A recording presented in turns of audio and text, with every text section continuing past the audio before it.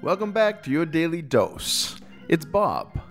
In today's episode, Nick and I dig into big issues from education to history to managing our creative egos, all in 5 minutes. Enjoy.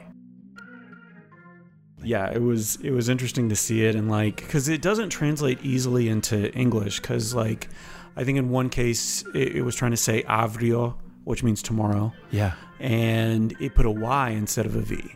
So it said airio. Oh, and it looks like a Y, actually. Yeah. That V in the in the Greek alphabet. Now, do you recognize all the Greek alphabets? Just looking at the alphabet shape, and you can say, oh, that's Zeta. Oh, that's... I went to enough Rho. Greek school that I could figure it out. It was still a traumatic experience because it was more school, right? When you don't Right. want to go to school, going to extra school is not fun. And I'm kind of seeing that with the kids this year. My kids, school is no fun, and it's not because of the teachers. The teachers are doing a great job. They're trying to do everything they can to keep the kids' interest, but we didn't want to send the kids to school. So they're at home doing Zooms all day. Oh, yeah. I feel for them. I feel for them so much. I just give a mulligan for this year to every student. I feel like, right? Yeah. Everyone gets a gap year, but not in the traditional sense, right?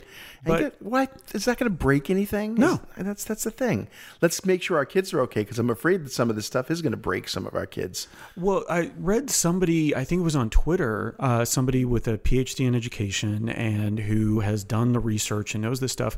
The modern education system has only been around for 100 years. So it's not like it's perfect. It's not it's been around for thousands of years and we know what we're doing for sure. We literally don't know what we're doing yet. 100 years. I used to think that was a long time until I crossed the halfway mark of that number. And then I'm like, no, 100 years, that's a drop in the bucket, right? Yeah. Well, you think about it. I'm listening to a lot of history lately. Yeah. And it's amazing how recent some of these things were, like Daniel Boone and Davy Crockett. And it was just a couple hundred years ago that these people were walking the face of the earth, and the Indian Wars and all of these, all those atrocities of those times. But it is amazing to me that it seems like a lot longer than a couple hundred years. Well, I think in some cases we want it to be longer. Yeah. Right? Distance ourselves from the atrocity. 100%. And just something as maybe not, I wouldn't describe it as an atrocity, but still really disturbing how recent this was. Women not being allowed to run in a marathon because doctors said it might mess up their reproductive organs. That was in the 1960s. How many things have we gotten wrong? Okay, this is what we have to keep remembering, is that we are so definitive about what's true, what's fact, and what's not. Yeah. And then we discover that all the things that we thought were actually true aren't necessarily true. And I hate to jump into the blurring of truth, right? Because sometimes what we believe to be true turns out to be just the opposite.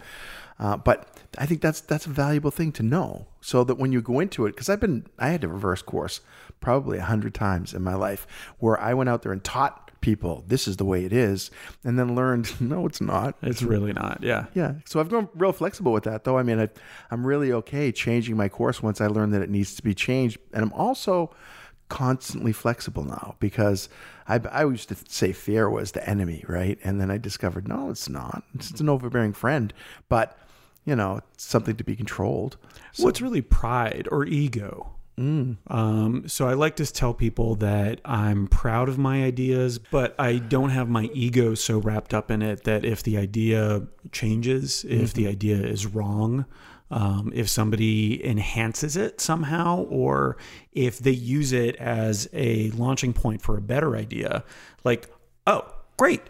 That's fantastic. I love that. Yeah, I think that's very cool. I think Gert Garman, my friend, had stated it best when she said, I don't marry my ideas. I just date them. Oh, yeah. And because guess what? You have to sometimes move on. And that's okay. And again, if you remove your ego from that whole thing, it's a lot easier to move on. And if you remove your ego, it's also a lot easier to invite other people in and see what they can do. And this last year has proven that to me over and over again. And I get a feeling like the pandemic made me humble enough to invite other people into my life, because I don't think I would have done all of this had we not been on the crux of something crazy. And that you and I are a little different because we actually started this beautiful union before the pandemic became a thing, right? You were the original partner, which is awesome.